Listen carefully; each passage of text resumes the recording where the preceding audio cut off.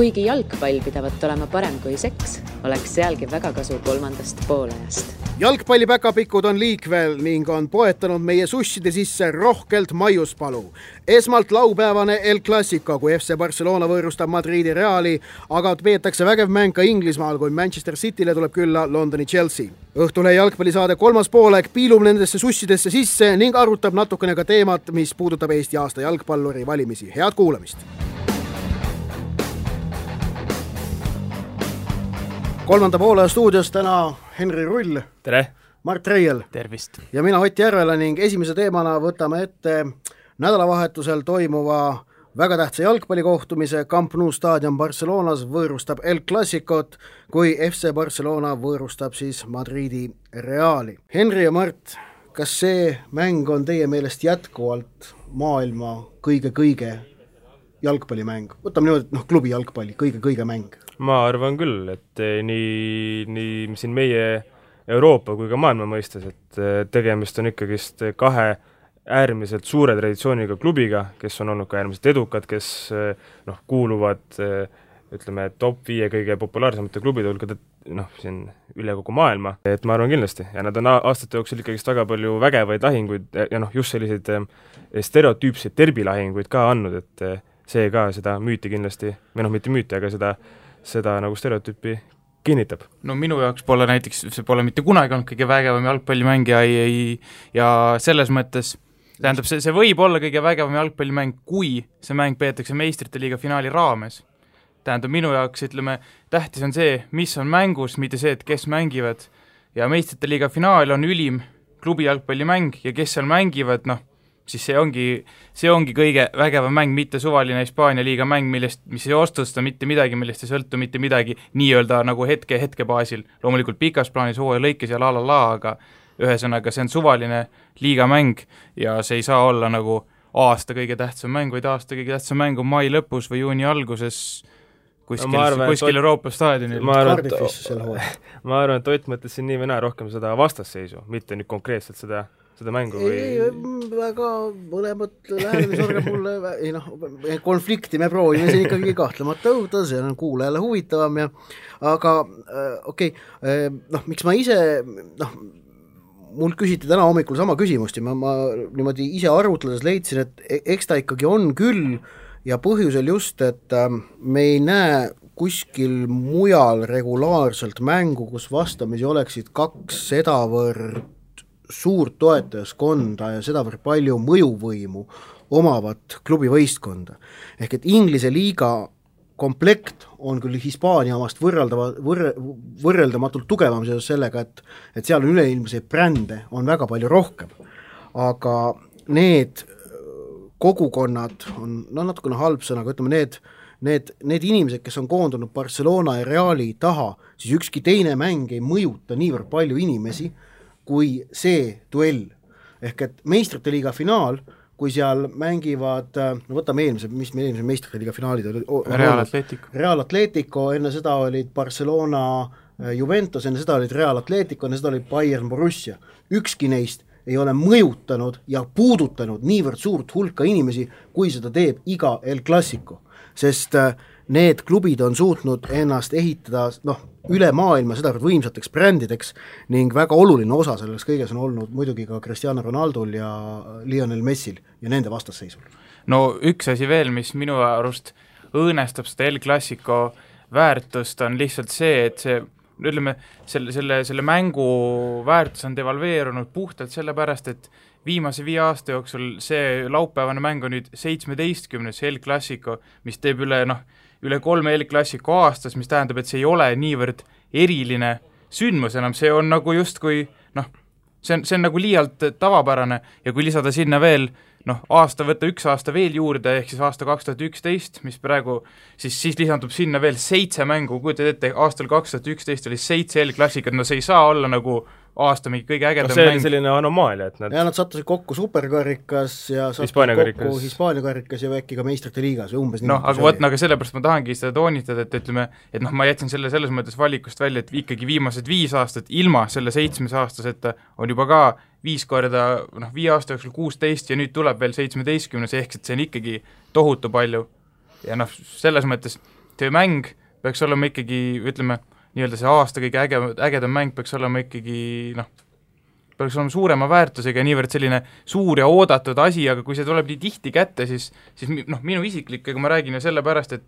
ma ise täpselt tunnen nii, et mul nagu meeled ei erutu, et me räägime praegu sellest, et laupäeval ootab selline mäng, kuna see on nagu minul on nagu mõnes mõttes selle mängu üleküllus viimaste aastatega, et see on nagu jube tihti nagu tuleb seda mängu lihtsalt see on puhas nagu selline tunnetuslik teooria, ütleme. Nojah, samas ega nad üheski karikasarjas ei super ega tavalises pärast 2013-14 hooaega vastamisi pole olnud, et pärast seda ongi mängitud ikkagi ainult meistrivõistlustel klassikaid ja vahepeal oli neid jah, väga palju ja liiga sagedasti, aga praegu ma seda nagu muret ausalt öelda ei näe ja see mind ei häiri ning ütleme nii, et 4 El Clasicot aastas ma kannatan täitsa kenasti välja, et üle selle võib natuke liiale minna, aga 4 tükki aastas ma arvan, on täitsa okei.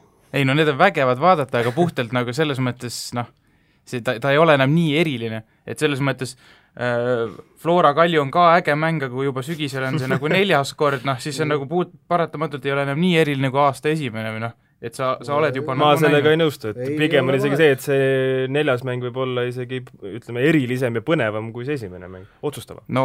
See on juba teine teooria, aga ütleme, ma räägin. Flora Kalju on samamoodi, see on alati nagu huvitav ja põhimõtteline ja väga, ütleme, maailmavaadete konflikti peegeldav jalgpallikohtumine. Samamoodi nagu seda on ka Reali ja Barça. Ja siiamaani see konflikt seal püsib. Mõlemas. Aga kui ma toon sulle näite, kui ma annan sulle valida praegu nii, et sul on 30. vooru, Eesti jalgpallimeistrivõistluste 30. vooru kohtumine Flora Kalju versus Eesti karikafinaal Flora Kalju, siis paratamatult see karikafinaali oma, see on nagu ägedam ja puhtalt sellepärast, et ta on karikafinaal, mitte sellepärast, et see on Flora Kalju, vaid näiteks karikafinaal, suvaliselt Sillamäe Levadia on ka ägedam mäng ju kui 30. vooru Flora Kalju. Ehk siis loeb ikkagi jalgpallis see, mis on nagu mängus annab sellele uue mõõtme. Sillamäe Levadia puhul ma antud hooajal ilmselt ütleksin, et ei ole.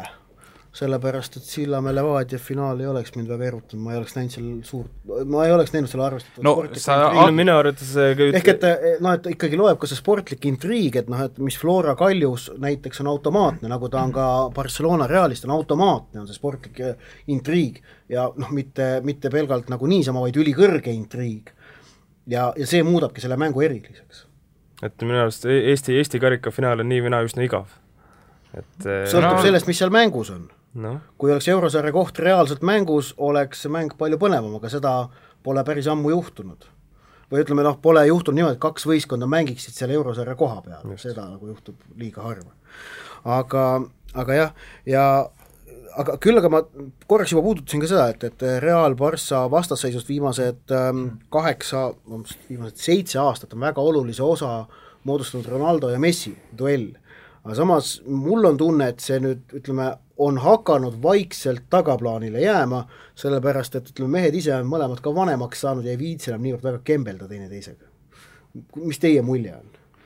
Ma arvan, et seda mõtet toetab ka see fakt, et Barcelonas on juures Neymar, kes ütleme, oma staari staatuses on ikkagist Messi ja Ronaldoga üsna võrreldav, et kui siin kas või meil pealinna tänavatel kõndida, siis Neymari reklaame näeb ikka küll ja küll rohkem kui Ronaldo ja Messi omi näiteks. Luis Suarez ka kõige kehvem vend ei ole. Just. Ütleme, selle mängu kontekstis pigem hakkab küll hääbuma, aga nii-öelda laiemas plaanis veel pigem mitte. Et selles mõttes kogu nagu jalgpalli aasta või jalgpalli hooaja lõikes pigem veel mitte, aga nii-öelda 1-1 Barça versus Real selles mängus, seda jah, minu meelest ei nähta enam niivõrd, et nüüd on, et laupäeval on Ronaldo versus Messi, vaid ikkagi puhtalt 11 versus 11. Nojah, Bale ei mängi vigastuse tõttu, see nagu Reali nõrgestab, aga samas keda me selles mängus soosikuks saame pidada? Real, ma arvan, et seal on raske muud moodi arvata, et viimasest 11 mängust on Real võitnud 10, teinud 1 viigi ja mõelda, kuidas nad Madridi Atletikuga väga hästi hakkama said võõrsil 3-0 võit, siis Barcelona, kes on nii kaotanud kui palju viiki mänginud, siis eriti nende viimane mäng Real Sociedadiga pühapäeval, kui nad siis kas see oli vist 8-aastase pausi järel kaotasid palli valdamise. Tolles mängus siis lihtsalt ei olnudki nagu midagi, et Barca oleks nagu ebaõnn olnud või midagi, vaid nad lihtsalt tuimalt mängiti üle Real Sociedadi poolt. Ja Luis Enrique tunnistas ka seda ja millal keegi seda Barca vastu niimoodi Barçal on üks selge probleem on tegelikult, on väga lihtne probleem, miks neil nii kehvasti on läinud viimasel ajal, on ikkagi Andres Iniesta puudumine sealt keskväljalt, see on väga selge probleem, sellepärast, et kui tema on sealt keskväljalt puudu, see on, ma lugesin ka just siin hiljuti, eile täpsemalt siis ühte väga huvitavat Telegraafis minu arust oli üks väga huvitav analüüs sellel teemal, nii-öelda Barca mängustiil, ütleme Iniesta versus nagu mitte Iniesta, ehk siis kui ta on olnud vigastatud. Ehk siis selle võrra, kui Iniesta on sealt keskväljalt puudu, see on sundinud Messit langema paremalt äärelt hoopiski keskele, madalamale, justkui selle Iniesta koha peale seda palli hankima ja mängu ehitama, aga see omakorda jätab Barca siis nii-öelda tema kaitsevaates paremalt äärelt, kus Messi koha pealt nii-öelda haavatavamaks ja Messi ei ole ju teadupärast ka niivõrd kaitsev, et kui tema peab sinna ära langema, et selle pealt on nagu Barçal kärisenud, pluss see, et Messi tuleb paremalt keskele, on söönud omakorda välja ka Luis Suarezi küllalt mängust, mida väga ilmekalt tõestas, ütleme see City Barça, kus City 3-1 siis võitis ja Iniestat selles mängus teadupärast ei olnud, et seal oli, ütleme, pallipuudete statistika, ma numbreid ei tea, aga nii-öelda suhtarvult oli Suarez, ütleme, põhimõtteliselt samal joonel oma väravvahiga ja see oli, ütleme, tagantpoolt nagu mingi teine-kolmas mees, ehk siis põhimõtteliselt Suarez ei saanud palli, sest tema ülesanne on olnud puhtalt, kui Messi on keskel, liikuda lihtsalt suvalisse suunda ära koos mingite kaitsjatega, et Messil oleks ruumi, aga see on söönud ära Suarez efektiivsuse ja omakorda ütleme siis, et Barca panustab liiga palju Messile.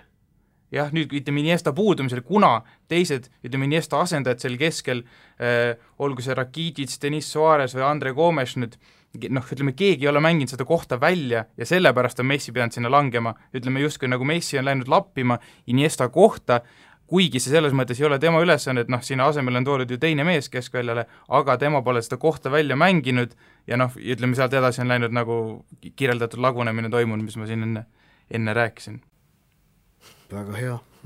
Ja aga ütleme, et analüüs ma mõtlen, mitte lagunemine. Iniesta, kas nüüd Reali vastu, see on minu teada on see praegu nagu küsimärk, et ei ole välistatud nagu kumbki stsenaarium, aga iseasi on see, et kui hea ta nüüd kohe suudab olla, et tulla vigastuspausilt otse Reali vastu, et kas see veel nii-öelda kui palju see parandab Barca mängu, aga pikemas plaanis on Iniesta, kas Iniesta tagasitulek või temale väärilise asendaja leidmine on nagu hädavajalik, sest et tegelikult ei tohiks Barças olla see vabandus, et reaalselt üks küll väga oluline, aga et üks mees on väljas, et see ei tohiks halvata nii palju, kui ta praegu on teinud. Et ütleme, puhtalt ülejäänud mehed ei ole välja mänginud ja tasub vaadata selles mõttes nende otsa, teiste keskvälja meeste otsa. Selles mängus on kodumeeskonnal Barçal ka selge surve peal, sellepärast et liiga tabelis kaotavad nad 13 vooru järel Realile juba 6 punktiga ja see on tegelikult on see ikkagi päris suur edu juba Hispaania liiga konteksti arvestades, ehk et seal tipud eksivad vähem ja liiga, mis koosneb 38 mängust, võidetakse reeglina oluliselt suurema punktisummaga kui näiteks Inglismaal. Samas on selge, et eks Realil peab ka mingi hetk see vormilangus tulema, et nad ei saa nii head hoogu nüüd jätkata, see on iga aastaga tulnud, kui nad on hakanud seal viiki mängima kaotama. Aga samas on see, et Barçal on selles mõttes ikkagi surve peal, et kui nad selle mängu nüüd kaotavad laupäeval, on vahe juba 9 punkti ja see muutaks see on kolossaalne Hispaania kontekstis. Aga huvitav on just see, et kuigi nagu Barcelona raskustest on räägitud ja sellele viitavad ka tulemused väga nagu üheselt, siis erinevad kihlveokontorid on täiesti nagu üksmeelselt kuulutanud selle kohtumise soosikuks FC Barcelona, ehk et Barcelona võidu koefitsient maailma suuremates kihlveokontorites kõigub seal 1,8–1,85 kandis ja Madridi Reali oma leiab isegi mõnest kohast 4,0. See on uskumatu.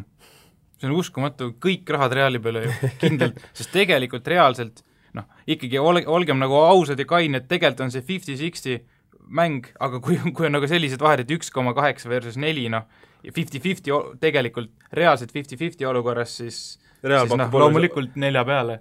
Real pakub oluliselt rohkem väärtust, kui Barcelona seda praegu teeb.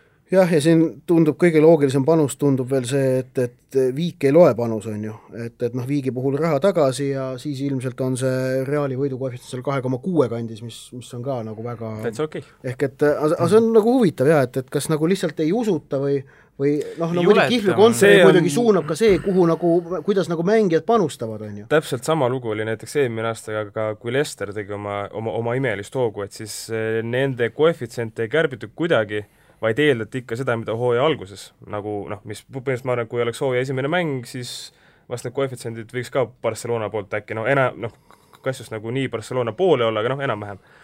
Et Leicesteri koefitsiente ka ei kärbitud, samamoodi ka Saksamaal tänavu Rasenballsport Leipzigiga, et ka neid endiselt peetakse enamasti outsideriteks, ehkki tulemused viitavad täiesti muule.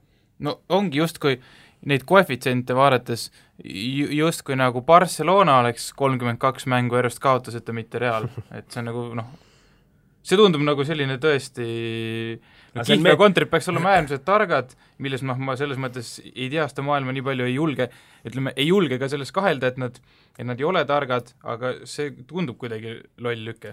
Või nagu lolli koefitsiendid, ma ei tea. Nad meelitavadki inimesi Reali peale panustama ja siis Barcelona lõpuks sõidab 5-0. Kas teie kavatsete mängu oodata laupäeval? Jah. Ma olen küll Pärnus, ma ei tea oma päevakava, kui pere lubab, siis ole, mis kell see on, ta ei küsinud, kas sa pead otse vaatama. Pärnus muidugi jah, seal teil Soome televisiooni ei näita. Õnneks seda pole enam vaja teada, see ei ole enam oluline. Ja mina kavatsen ka vaadata, mina pean selleks enda jaoks leidma koha Riias, kus seda vaadata seoses saalihoki maailmameistrivõistlustega, sest tuleb ju seal viibida.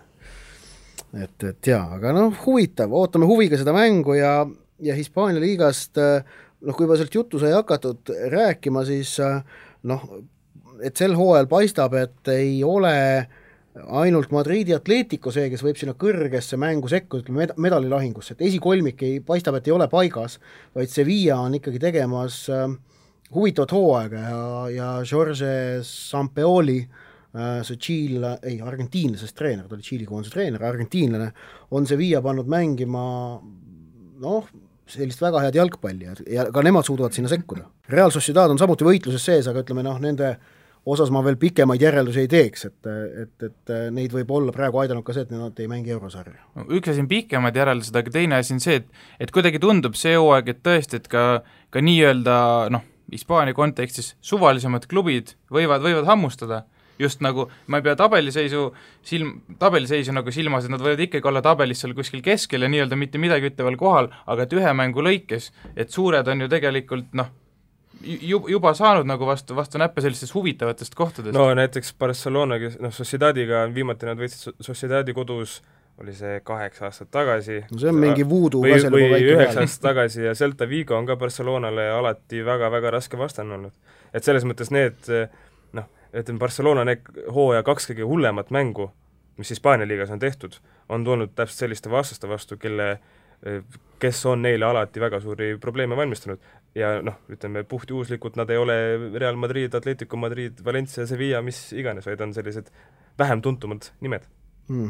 Ja veel väärib Hispaanias märkimist kindlasti ka väikene Baskimaa klubi Eibar, kes siis eelmine hooaeg lõpetas ju liiga tegelikult 18. kohaga ja pidanuks langema esiliigasse, aga sinna kukutati võlgade tõttu üks teine sats ja Eibar jäi kõrgliigasse ja on praegu 7. kohal, 21 punkti on käes juba. Põhimõtteliselt on juba püsima jäämine on tagatud. Et ma tellisin endale mõni aeg tagasi ühe raamatu, mis neist on kirjutatud, inglise raamatu, Eibar the Brave on nimi, kirjeldab nende lugu, nad mängivad mingi 6 või 7 tuhande pealtvaatajaga. Mägede keskel asuval mingi 7000 pealtvaatajat mahutaval staadionil, Hispaania kõrgliiga sats, 7. kohal. Et ma ei paari see, ma ei ole jõudnud seda raamat lugeda, aga mul tekkinud nüüd kindel plaan ja ma pean selle lähiajal ette võtma, see nagu tundub väga äge praegu ja väga paslik seda praegu hakata lugema. Kas nüüd minu mälu ajab mingi asjaga segamini või tegelikult see sama sats alustas ka eelmist hooaega väga hoogsalt ja siis lõpp oligi selline, nagu sa kirjeldasid, sest mulle tundub see lugu justki tuttav, see ei paari nimi ja selline, ütleme, suurepärane nagu kuidagi hoog ja minu meelest oli eelmine hooaeg algas samamoodi, aga ma ütleme, ma päris pead ei anna, aga minu meelest oli see sama. et neil eelmine aasta algas samamoodi tegelikult. Võis küll olla, ma niimoodi peas praegu ütlema, nii palju muidugi valetasin, et see Eibariga juhtus see asi 2014-15 hooajal, mis ma rääkisin, mitte 2015-16. Miks sa valetad? Ei ole hullu. Läks, sassi läks natukene. Ta on närvis, ta läheb liiga. Ja, just. Nii, aga nii palju jutte siis Hispaania jalgpallist, mis on väga põnev olnud, ja räägime nüüd vahelduseks natukene Eesti jalgpallist, ehk et meil siin pühapäeval selgus Eesti 2016. aasta parim jalgpallur, kui avaldati siis Jalgpalliliidu ja Eesti jalgpalliajakirjanike klubi ühise hääletuse tulemused. Ütleme, võitja osas mingit üllatust suurt ei olnud minu jaoks, selles mõttes, et see, et Ragnar Klavan võitis väga kindlalt, oli minu jaoks ootuspärane, aga minu jaoks oli ootuspärane ka see, et ta seekord ei saanud kõiki esikohti. Ehk et ta sai 62 esikohast 56.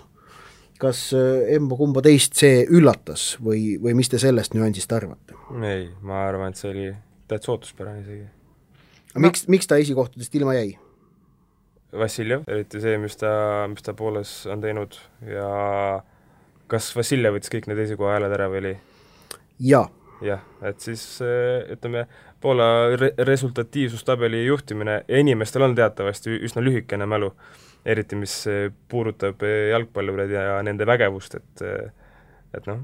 Ja absoluutselt, ütleme, see hääletus toimus täpselt sellisel hetkel, kus tegelikult emotsionaalselt oli väga lihtne panna Vassiljevit esimeseks, et selles mõttes see on selline lükke, mida minu arust väga ei peaks põhjendama, et sellisest lükkest saab ka aru, kuigi mina seda ei teinud, aga sellel on väga lihtne leida argumente. Ma arvan, et kui nende inimeste, kes küsida näiteks, kes Vassiljevi esimeseks hääletasid, siis kui küsida, et mida te mäletate Konstantin Vassiljev 2016. aasta hooajast alates 1. jaanuar kuni, ma ei tea, ütleme 31. mai või 30. mai, ma arvan, et ega seal midagi suurt ei tule, kui küsida, mis pärast toimus, siis tuleb ikka neid ilusad karistusegid ja väravad ja kõik muu. Aga nii mina kui Mart jätsime Vassiljevi enda sedelil hoopis 3. kohale ja panime 2. kohale ühe teise mehe. Mart, sina panid Karol Metsa, räägi, miks? No see ma mõtlesin pikalt, et millise kaitsekõne ma nii-öelda siis valmistan või ette kannan nii-öelda, kas mõtlesin, et tegelikult ma ei pea ju eriti midagi siin kaitsma, et esiteks see on selline valimine, et see on mitte emotsiooni pealt, aga tähendab igaüks ise valib need kriteeriumid üldse, mille järgi selle pingerea paneb. Ja minu jaoks puhtalt, ütleme, minu jaoks langes niimoodi, et Konstantin Vassiljev kaotas teise koha Metsale, mitte Mets ei võitnud seda talt puhtalt nende sügisest ja suviste koondise mängudega, kus ta oli tujutu ja ütleme, ta oli selline, ta ei olnud oma maestro staatuse vääriline mitte ühestki otsast. Malta, Bosnia-Hertsegoviina pead silmas. Jah, kust ütleme, ta tegi niivõrd pettumust valmistavad esitused just suhtumise poolest, mis sellise staatusega mehele minu arvust ei ole andestatav ja siia kõrvale võtta lihtsalt, ütleme, küsimus oligi minu jaoks, et kas Mets siis, ütleme, Mets Vassiljev, kumb teine, kumb kolmas ja minu jaoks lihtsalt nende esitustega ta kaotas selle koha, kuna ta ei olnud lihtsalt oma staatuse vääriline just suhtumise poolest, meeskondlikud läksid niikuinii pekki need mängud, aga see selleks, ja teine asi tegelikult ka see, et me hindame ju ikkagi kalendri aastat ja mille tõi välja Hendri, et tegelikult esimene poolaasta, lõi seal mingi 3-4 väravat Poolas ja selline mitte midagi ütlev ja aga kui me tõesti, kui me hindaksime, eks ju, 2016 teise poolaasta parimat jalgpallurit, siis oleks ilma igasuguse kahtluseta Vassiljev üldse esimene, Klaavan teine ja nii edasi. Aga ühesõnaga, ma jõudsin sellisele järeldusele puhtalt nende koondise, ma pettusin lihtsalt temas nendes mängudes ja see oli piisavalt tugev argument. Ma nüüd selgitan natukene enda kriteeriumi, mina panin teiseks Sergei Zenjovi. Ehk et minu kriteeriumid sellel hääletusel on alati olnud see, et ma lähtun klubi tasandil saavutatust. Koondis on minu jaoks väga vähe tähtis sellel hääletusel, põhimõtteliselt tähtsusetu. Sellepärast, et koondise mängud ei peegelda jalgpalluri taset adekvaatselt, sest et need on juhuslikku laadi, seal ei saa, nad on juhuslikku laadi, sest nendeks ettevalmistumine on väga lühikene ja tegemist ei ole pideva protsessiga. ja teiseks ma ütlen nii palju vahele, et ma ei näe mitte mingit varianti, et Ragnar Klavan ka, ütleme, kui me võtaksime mingi ükskõik millist lõiku sellel hooajal või sellel aastal, ei oleks Eesti aasta parim jalgpallur. Lihtsalt sellepärast, et see, et ta mängib kas Bundesligas või Premier League'is, ja ma rõhutan, et ta ei Premier League'is ta on mänginud 3 mängu, platsil käinud, aga ta on Liverpoolis siiski mees, kes ei ole kuskil reservides, vaid ta on seal kindel koosseisu mängija, kes on klubi 3. keskkaitse. See on nagu absoluutselt ammendav argument selleks, et ta on raudselt Eesti parim jalgpallur, ilma et seal mitte mingit küsimust ka ei ole. Seda ma ütlen enda jaoks. See on see, mida nagu mina vaatan. Ja teiseks, nagu ma ütlesin, loeb see, mida on saavutatud klubis. Ja Sergei Zenjovi saavutus sel hooajal klubis, Kabalas, või Tšäbele, kuidas seda hääletakse seal Aserbaidžaanis. See on tegelikult väga võimas, sellepärast, et nad Euroopa liigas läksid läbi 4 eelringist, alistasid sealhulgas Prantsusmaa tippklubi Lilli ning jõudsid alagrupi turniirile. Lill enam tippklubi ei ole? No ta oli eelmise hooaja põhjal, ta mängis Euroopa liigat. Ning Zenjov oli kõigis 8 mängus eelringides põhikoosseisu mees ja alagrupis ka 4 mängus, kuni vigastada sai. Ehk et põhikoosseisu mängijana jõudmine, 4 eelringi läbimine ja jõudmine alagrupi turniirile oli minu jaoks väga kõva saavutus. Ja ei saa ühest otsast öelda, et Tšäbele, nad tegid seda 2 hooaega järjest. See Tšäbele, see tuletab mõelda selle 2010 MM-i esimese värava autori Sipine Tšabalala. Aga hästi ilus värav oli ka. Oli küll, jah. Mehhiko vastu. Mina olin Soomes. Et see, mida Zenjov seal Kabalaga tegi, see oli minu jaoks nagu väga kõva saavutus ja sellepärast ma panin ta teiseks, sest et jah, Konstantin Vassiljevi see hoog on kõik väga võimas olnud, aga ütleme jah, tal ei ole seda saavutust veel seal ette näidata, minu jaoks ei ole. Ja ütleme, Poola liiga, ma vaatasin ka seda, kui kõrgel on Poola liiga Euroopa rahvusliiga edetabellis, nad on 21. kohal. Nad jäävad näiteks 10 kohaga alla Tšehhi kõrgliigale, Tšehhi on 11. Ehk et see, mul on natukene tunne, et äkki seda Poola liigat me siin hindame veidikene üle.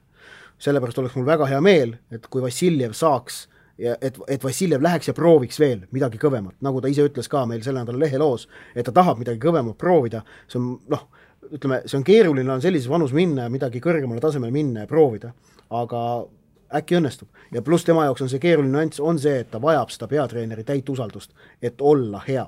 Ja ütleme, sa ütlesid sinu hea sõna, millest ma haaran kohe kinni, et see oli vanus, et see oli ka minul tegelikult selles mõttes kriteerium, et miks panna Karol teiseks, oli lihtsalt, et tema on 23, ta mängis Viikingi eest siis 30 liiga mängust 29, oli seal põhikeskkaitsja ja ütleme, meeskondlikult saadi liigas 8. koht, 4. koht jäi mingi 2-3 punkti kaugusele, ehk siis tabel oli hästi tihe, aga mis on palju olulisem fakt, on see, et Viiking lasi endale selle hooajaga liigas lüüa 35 väravat ainult ja see on liiga paremuselt 3.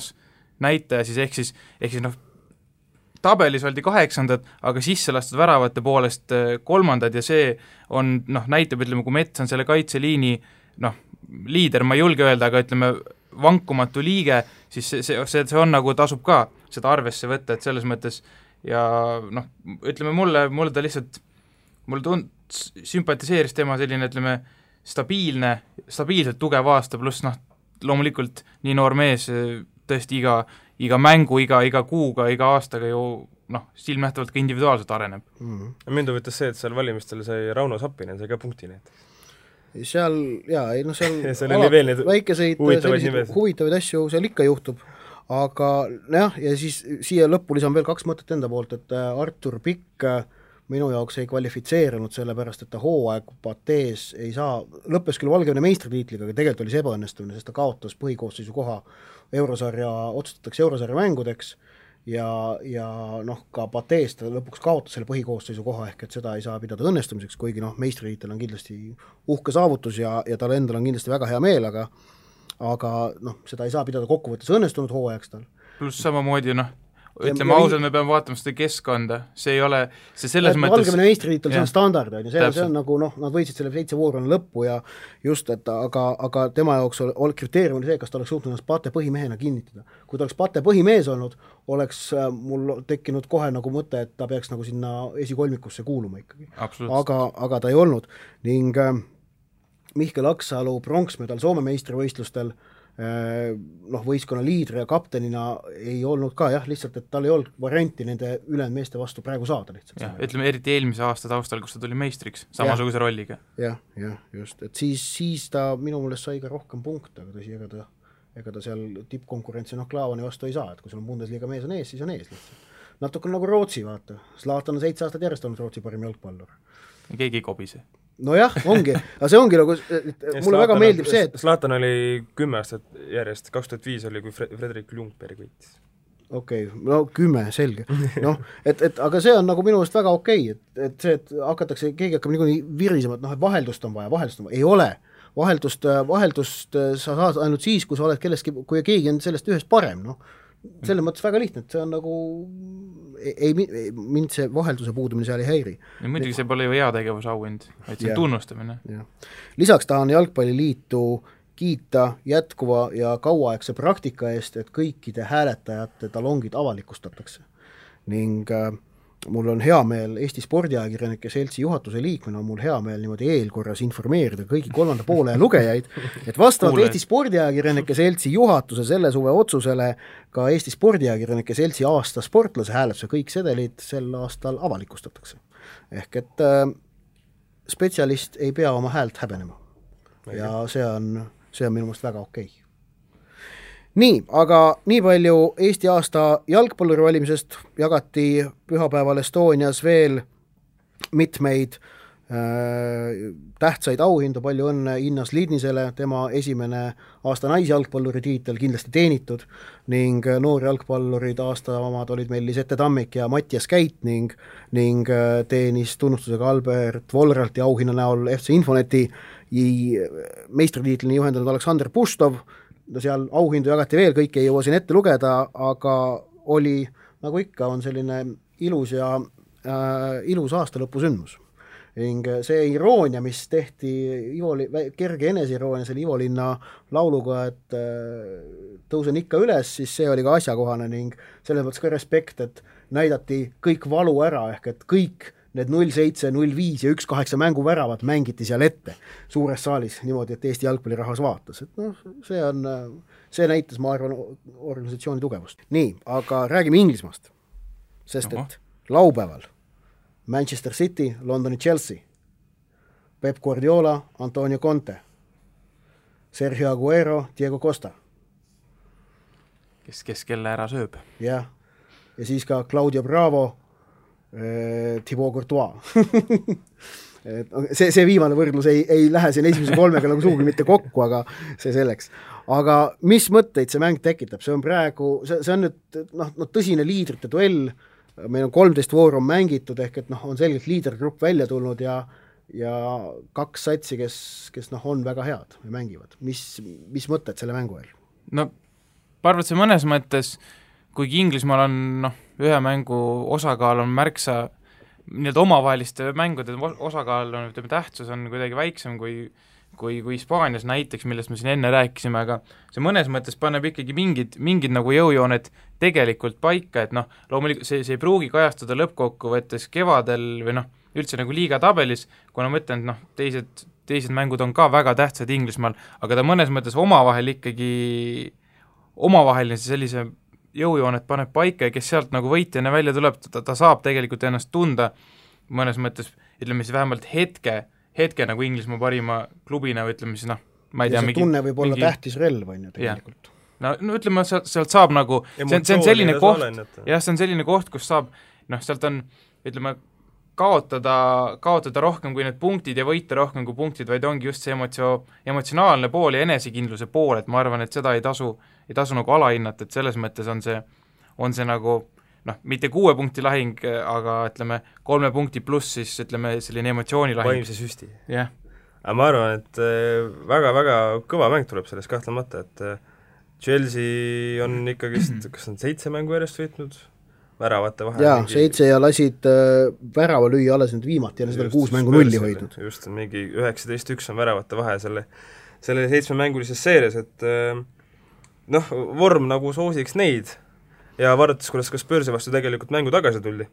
Et esimesel poolajal julgiks küll öelda, et Spurs oli üle, aga Chelsea ei lasknud ennast heidutada ja võtsid 0-1 kaotusseisust need 3 punkti ära. No Pähkel on kõva Guardiolal igal juhul, et kuidas see Conte meeskond lahti muukida, sest nagu Contel ka, aga kuidagi minule tundub praegu ausalt öelda selle mängu eel mina nagu ütleme, lähen sellisele mängule vastu nagu selle vaatepunktiga, et Guardiola on see, kes peab Contet hakkama lahti muukima, mitte vastupidi. Seda küll, jah. See ütleme see väike nüanss ka, et City on nagu nii kodus, eks ju, see võimendab seda nüanssi, et Guardiola peab hakkama muukima ja Conte võib rahus oma asja ajada. Chelsea'l on kuidagi näiliselt suurem või vägevam aura ka ümber, et just selle võiduseeria taustal, et huvitav paralleel, et me rääkisime Barcelona Real koefitsientidest, nüüd Man City Chelsea koefitsiendid on sellised, et Man City võit on maailma kihlvekontorites seal 2,1 kandis, Chelsea võit 3,3 kuni 3,7 ehk et peetakse Chelsea võitu tõenäolisemaks Man City üle kui Reali võitu Barcelona üle. Ja minu jaoks see on nagu täiesti müstiline. Minu jaoks vastupidi ikka. Jah, sest et see Man City Chelsea, seal on nagu ikkagi see on täitsa niimoodi, et nagu kõik 3 tulemust on võrdselt võimalikud peaaegu. Jah, aga Reali jaoks, Realil näeb võitluses Barcelonaga siiski praegu selgeid eeliseid, et selline huvitav asi. Mina Man City Chelsea mängu peale kihlevedada kellegi ei soovita, kui just mingi väga häid romantilisi oskusi pole. Igor Mangi juurde peab pöörduma. Jah, tulge vaadake siin Narva maantee 13 hoovi peal, väga hästi saab aru, kas Igor Mang on parajasti Maalehes külas järgmist horoskoopi tegemas või mitte, kui on, siis on tagumise ukse kõrval on jalgratas, mille külge on seotud rihmaga koer. Alati saab teada, et Igor Mang on majas ja Maalehes on jälle ilmselt midagi tulemas. Ja trükipressid huugavad sellepärast, neid Maalehe tiraaže, kus Igor Mang on esikaanel, neid trükitakse tuimalt, mingi 20 000 rohkem müüakse maha ka. Selline on elu Eesti Vabariigis. Ilusaid elamusi ja head lähenevaid jõule, minul igatahes päkapikud käivad, ma ei tea, kuidas teiega on, aga kohtume nädala pärast taas 3. pooles.